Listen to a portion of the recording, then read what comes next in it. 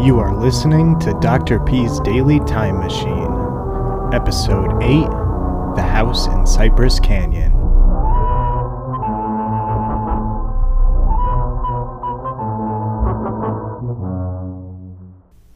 After the positive feedback I received about last week's The Thing on the Formal Board, I've decided to make Friday a day for more horror and suspense-themed episodes.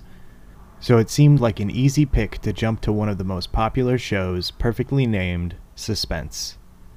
Subtitled Radio's Outstanding Theater of Thrills, almost 1,000 episodes of the show were broadcast during its run from its audition program in 1940 all the way to 1962. The show had several successes throughout the years, featuring famous actors such as Orson Welles, Henry Fonda, Humphrey Bogart, Judy Garland, and Cary Grant, just to name a few. Several adaptations for TV were produced, including The Hitchhiker, which was featured on Rod Serling's The Twilight Zone.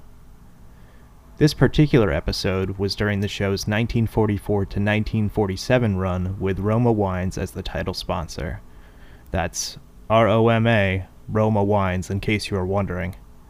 We meet a man who's renting some recently refinished homes, previously abandoned in Cypress Canyon. While he's looking through one of these homes, he finds some writings. And that's odd. This house has been abandoned for years. And yet, this looks new? Strange. So let's turn back the clock 75 years to the house in Cypress Canyon from Suspense. Normally, I'd say sit back and relax, but in this case, well, try to sit back, relax, maybe even turn down the lights. Either way, I'm sure what you're about to hear will put you in Suspense.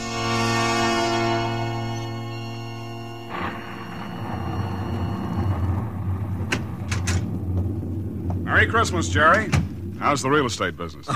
Kind of early with your greeting, aren't you, Sam? Well, I gotta get them in sometime. I may not see you again until next Christmas. If this real estate racket gets any crazy, I'll be dead by next Christmas.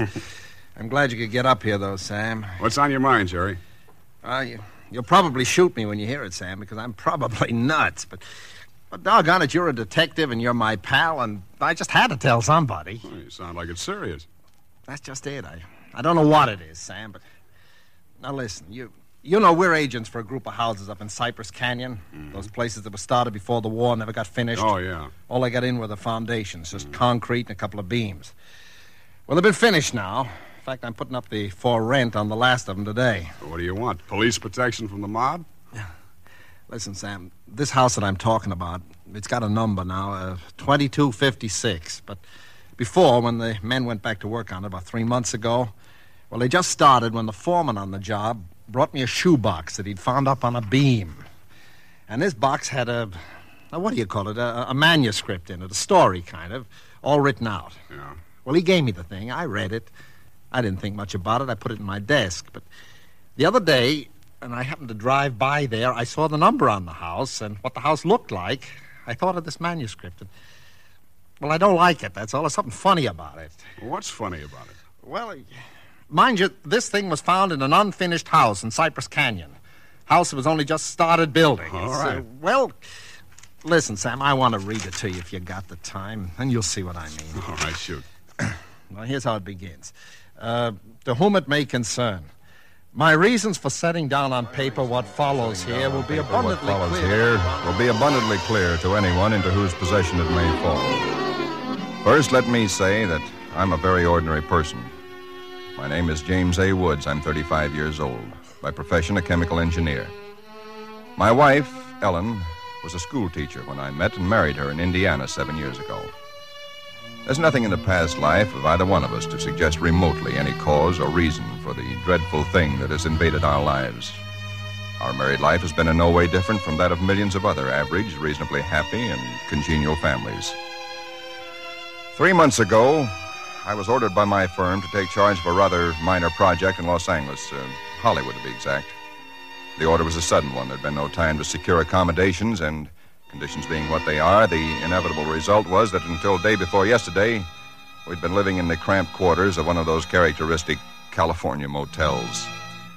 Needless to say, most of our spare time had been devoted to a search for something more permanent and comfortable, but the fruits of these efforts had been, financially and in every other way, a geometrical progression of discouragement. Until last Saturday afternoon, only 4 days before Christmas.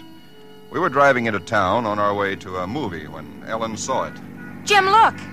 What? That sign in front of that real estate office. Oh, yeah. But yeah. don't you see what it says? For rent, furnished, 2-bedroom house, close in, immediate occupancy. Yeah, uh-huh. Aren't you going to stop? Oh, Ellen, you know what a sign like that. It'd mean right out in plain sight in front of a real estate office. Oh, yeah, but Jim... Either they want $600 a month... We'll never know until we But ask. if it's any good at all, there are probably 50 people fighting for it right back there now. Well, honey, there's no harm in trying. Now, is there? You really want to go back? Oh, it's probably foolish, but what can we lose? Okay. Oh, darling, come on, cheer up. How do you know? Maybe our luck's changed. Maybe fate's going to give us a nice new house for a Christmas present.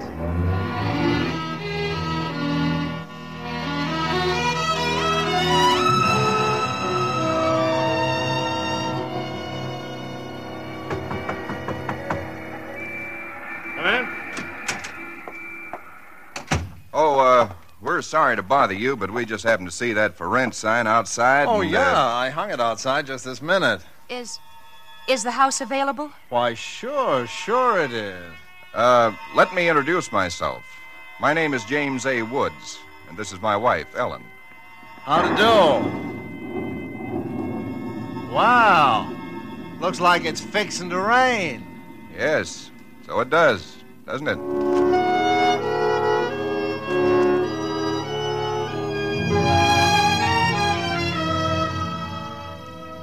Well, it was one of those things. The real estate agent had just been authorized to rent the place by mail that morning, and he'd hardly had time to look at it himself and put up his sign when we drove up.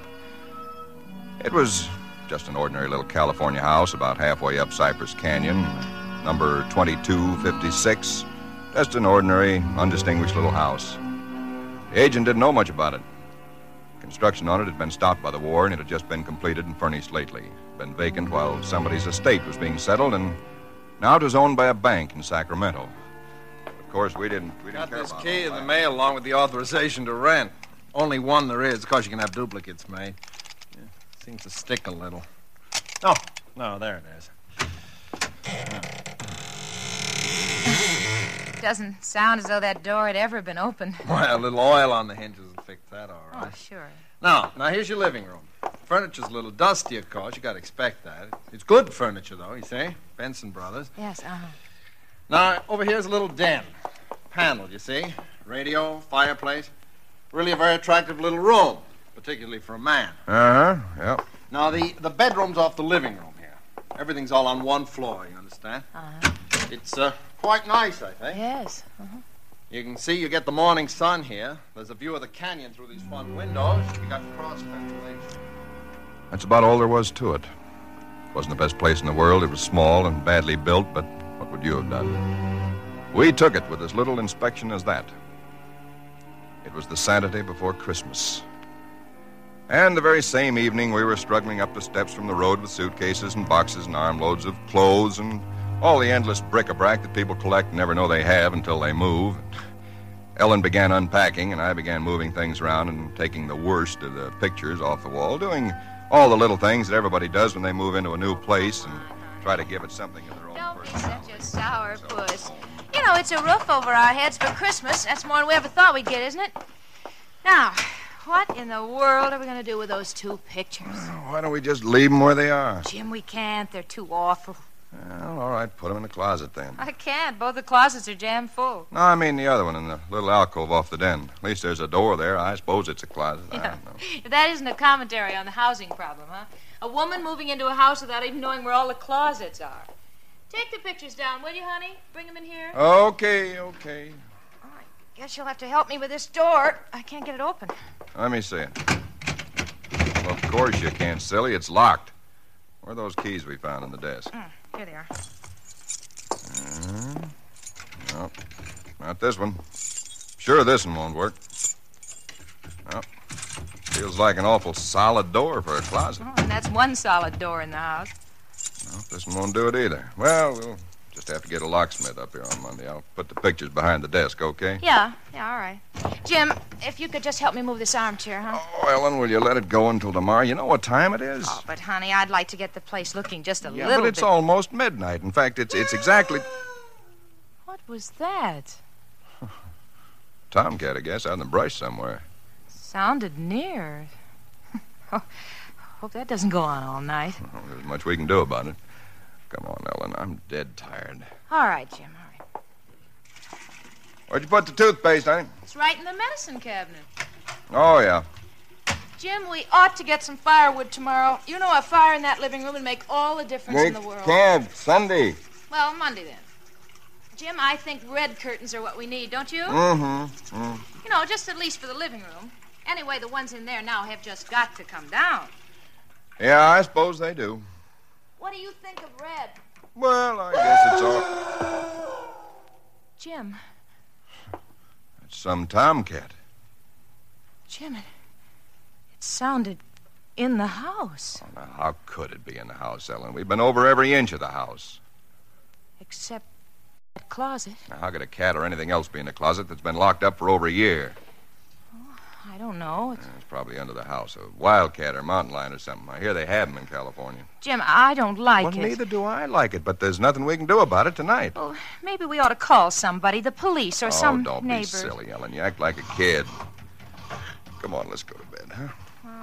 All right, I suppose it is silly. Jimmy, did you lock the door? Yeah. Can I turn out the lights now? Yeah. All right. Good night, Ellen. Sleep tight. Good night, Jim.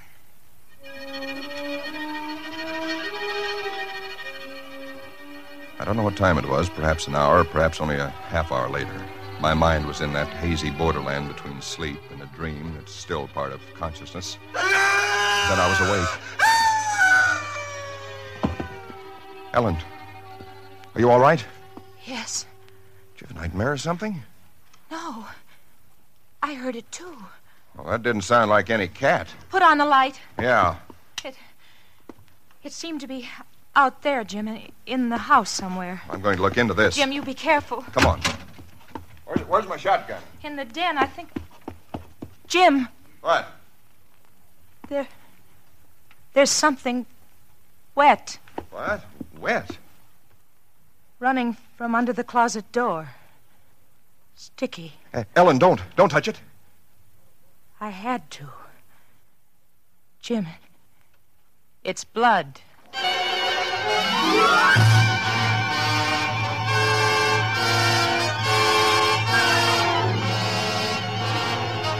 For Suspense, Roma Wines are bringing you Robert Taylor in The House in Cypress Canyon. Roma Wines' presentation tonight in radio's outstanding theater of thrills, Suspense.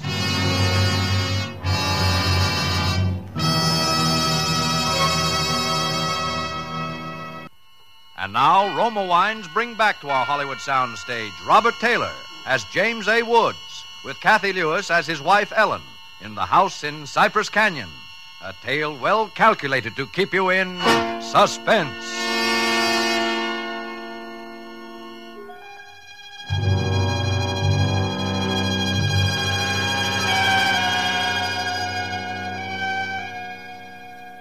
It cannot be too difficult to understand from the foregoing why I've taken the pains to set down in writing the events related here. To find in one's newly rented house a closet which cannot be opened is in itself certainly no great cause for alarm. But to be awakened in the stillness of the night by unearthly cries within that house, to find oozing from under that closet door something that is unquestionably blood, that's another matter. Perhaps others might have been braver than we. Suffice it only to say that we got out of the house in something very close to a panic, and only returned when we had the moral support of two stalwart Los Angeles policemen. You just moved in here, you say? That's right, officer. You can see we're still unpacking. And the place has been empty right along before that? Yeah, I don't know much about that part of it. You could check all that with the real estate agent, though. Well, where is this closet? Oh, it's right in here, officer. And the blood is... Where? Where's the blood? Jim? Officer, I swear to you, there was blood on the floor less than an hour ago. I saw it. Uh-huh. It was running out from under that door. We heard that noise, and we got up, and then we saw it. The door was locked. Locked, huh? Oh, no, Well, it seems to be all right now. Hey, you folks aren't trying to be funny, are you? Isn't there anything in it? No, ma'am, there is not. Look, officer, we're reputable people. You can call my firm. They'll tell you all about me. There's nothing wrong with this closet. Walls are solid. No trapdoors. If you think I'm lying... I didn't say that, mister. Oh, you probably did hear some sort of a noise, and you got a little panicky, and, What about the blood? It got on my hand. It isn't there now, is it? Yes, Where? I feel it. Now, you folks just take it easy. You know, you're liable to hear all kinds of noises up in these canyons at night. You're from the east, you say? Yeah. I'm sorry, officer. Ah, that's all right. That's all right. If you have any real trouble, call on us anytime. All right. Well, good night. Good night. Good night. Hey, you ought to have this door fixed. That's enough to scare you. Yeah, we're going to have it fixed.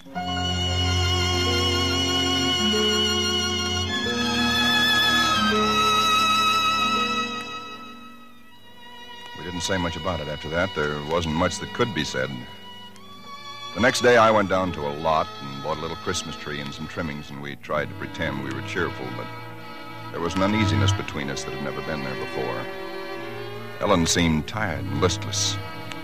Several times during the day, I noticed her washing her hands with a brush, scrubbing the one that had touched the blood.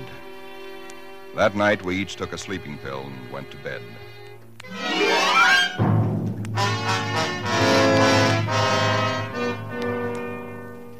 It was sometime after midnight when I was suddenly wide awake and staring into the darkness. In some way, I knew at once and instinctively what had awakened me. Ellen was not in her bed nor in the room. The nameless thing I feared gripped at my heart until I could scarcely breathe. I opened the bedroom door and started through the house, putting on every light that I could find. There was not much to search, but I searched thoroughly. The living room, the kitchen, bathroom, den, even the garage. And all the time, the dread of looking where I knew at last I must look. For I think I knew from the very first time where I'd find her. It must have been a full minute that I stood before that closet door. Then, I opened it. She stood there rigid, her arms at her sides, the fingers extended like claws.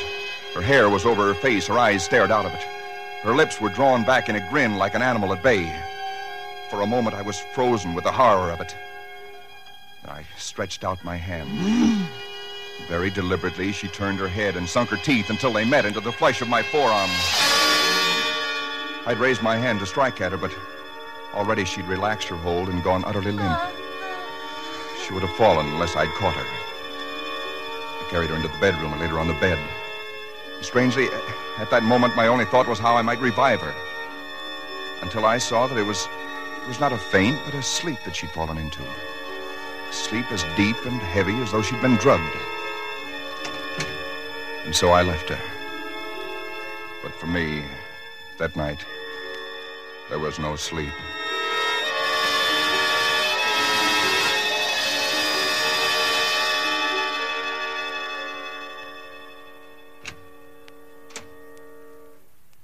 Jim? Yes, Ellen? What are you doing up so early? Oh, I got a little restless. I'd make some coffee. Oh. Oh. I had the most wonderful sleep. And I feel so rested. Do you? Mm-hmm. Jim. What? What's the matter with your arm? Oh, I just heard it. Why, honey, it's terribly swollen. Let me see it. No, it's all right, Ellen. Oh, it isn't all right. You've got to see Dr. Wesley right away. Sure, I will. No, I now will. you promise me, Jim, that you'll go the first thing this morning. How'd it happen? Why, there was a dog. A dog? Yeah, I heard him trying to chew through the screen door. I went out to chase him away, and he bit me. Well, you mean there's all that racket and I didn't even wake up? No, Ellen, you didn't even wake up.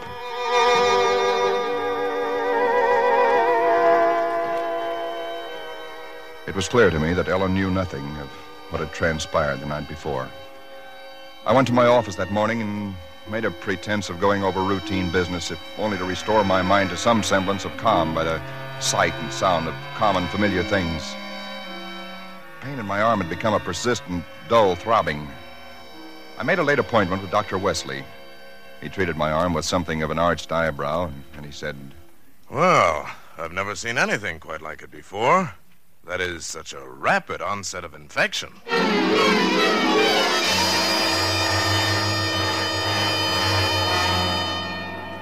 It was dark when I left his office. I hadn't realized it was so late. Driving home, my car seemed sluggish until I saw the needle on the dashboard and realized that I was pushing it to the utmost of its speed. That I was racing home to prevent something before it was too late, before the darkness had conspired against me. For somehow I already knew with certainty that it was the darkness and the night that I had to fear. The curves of the canyon seemed endless. And then the cold fear leaped up inside me. My house, too, was dark. I went slowly up the stone steps from the road, looking, praying for some sign of light or life. There was none. The house was empty. Ellen was gone. I looked with the same self-torturing thoroughness, and in that closet first of all, knowing as I did so that it was hopeless. And so, alone in that empty house, I waited, powerless and helpless now, deadened in thought and will, empty as the house itself, save only for the overwhelming sense of a terrible foreboding. For some time in the early hours of the morning, I snapped on the radio, shortwave. Why? Surely a minor question now. I only know that I did. And then I heard it. Car 58, car 58, go to Laurel Canyon, the 4000 block. A report that a man has been injured or attacked. Condition thought to be critical. Ambulance will follow. That is all. I was there almost before the police, edging my way through the little crowd, staring down at the man lying there in his white uniform under the streetlight. Yeah, the milkman, poor guy. I heard him scream, but when I got here, he was just like this. There's nothing All on right, it. stand back, stand back. Please stand back. Well, you again. I heard it on the radio. I live just down the road. Yeah, I remember. What happened? Well, take a look. Maybe you can tell us. He was dead. And he was lying on his back. And his throat had been torn out, as though by the fangs of some wild animal.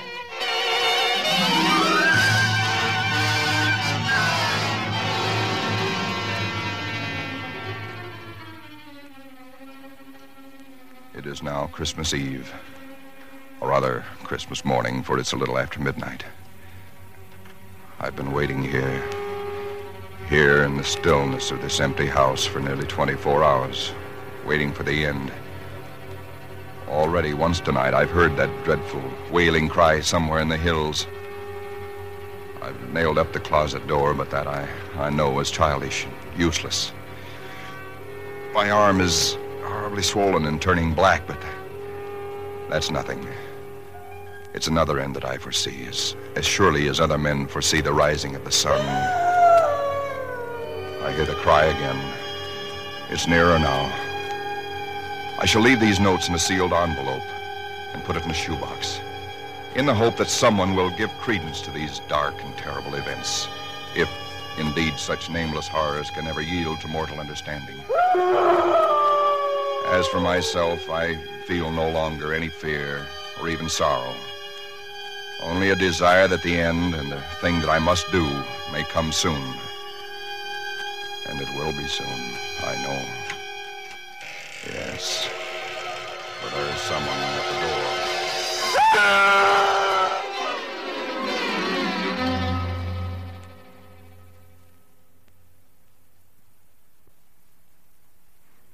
Someone at the door. Well, what do you make of it, Sam? It's quite a yarn. But what of it? That's what I thought. Now, listen, that's not quite all of it. Clip to it's a newspaper clipping. Listen. Hollywood, December the 26th. Police reported what was apparently a case of murder and suicide in Cypress Canyon sometime in the early hours of the morning.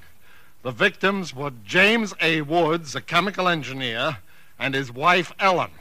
Preliminary investigation indicates that Mrs. Woods was killed by the blast of a shotgun in the hands of her husband, who then turned the weapon upon himself. That she fought desperately for her life, however, was evidenced by the disorder of the room and the severe lacerations inflicted upon her husband about the neck and arms.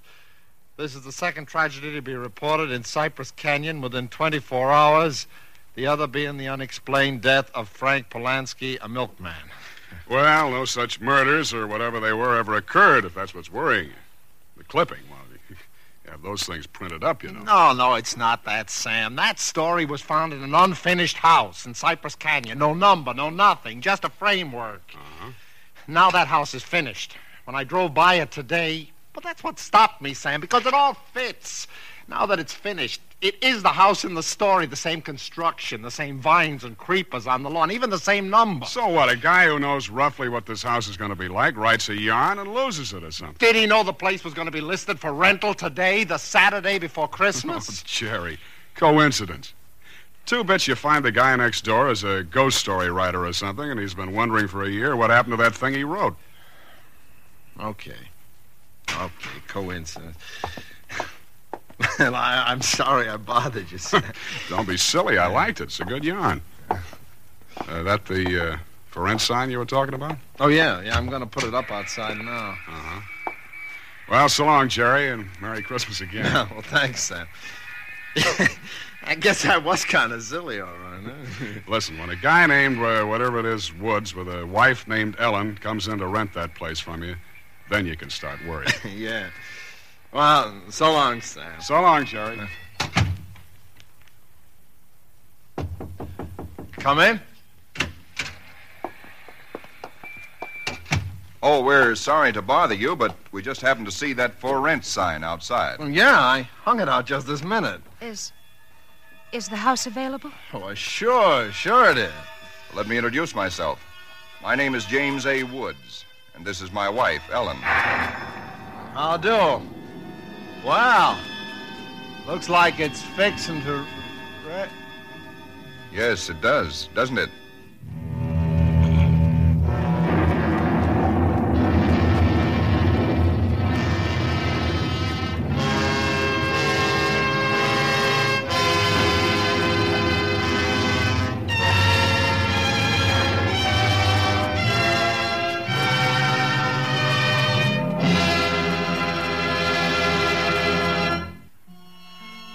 This is CBS, the Columbia Broadcasting System.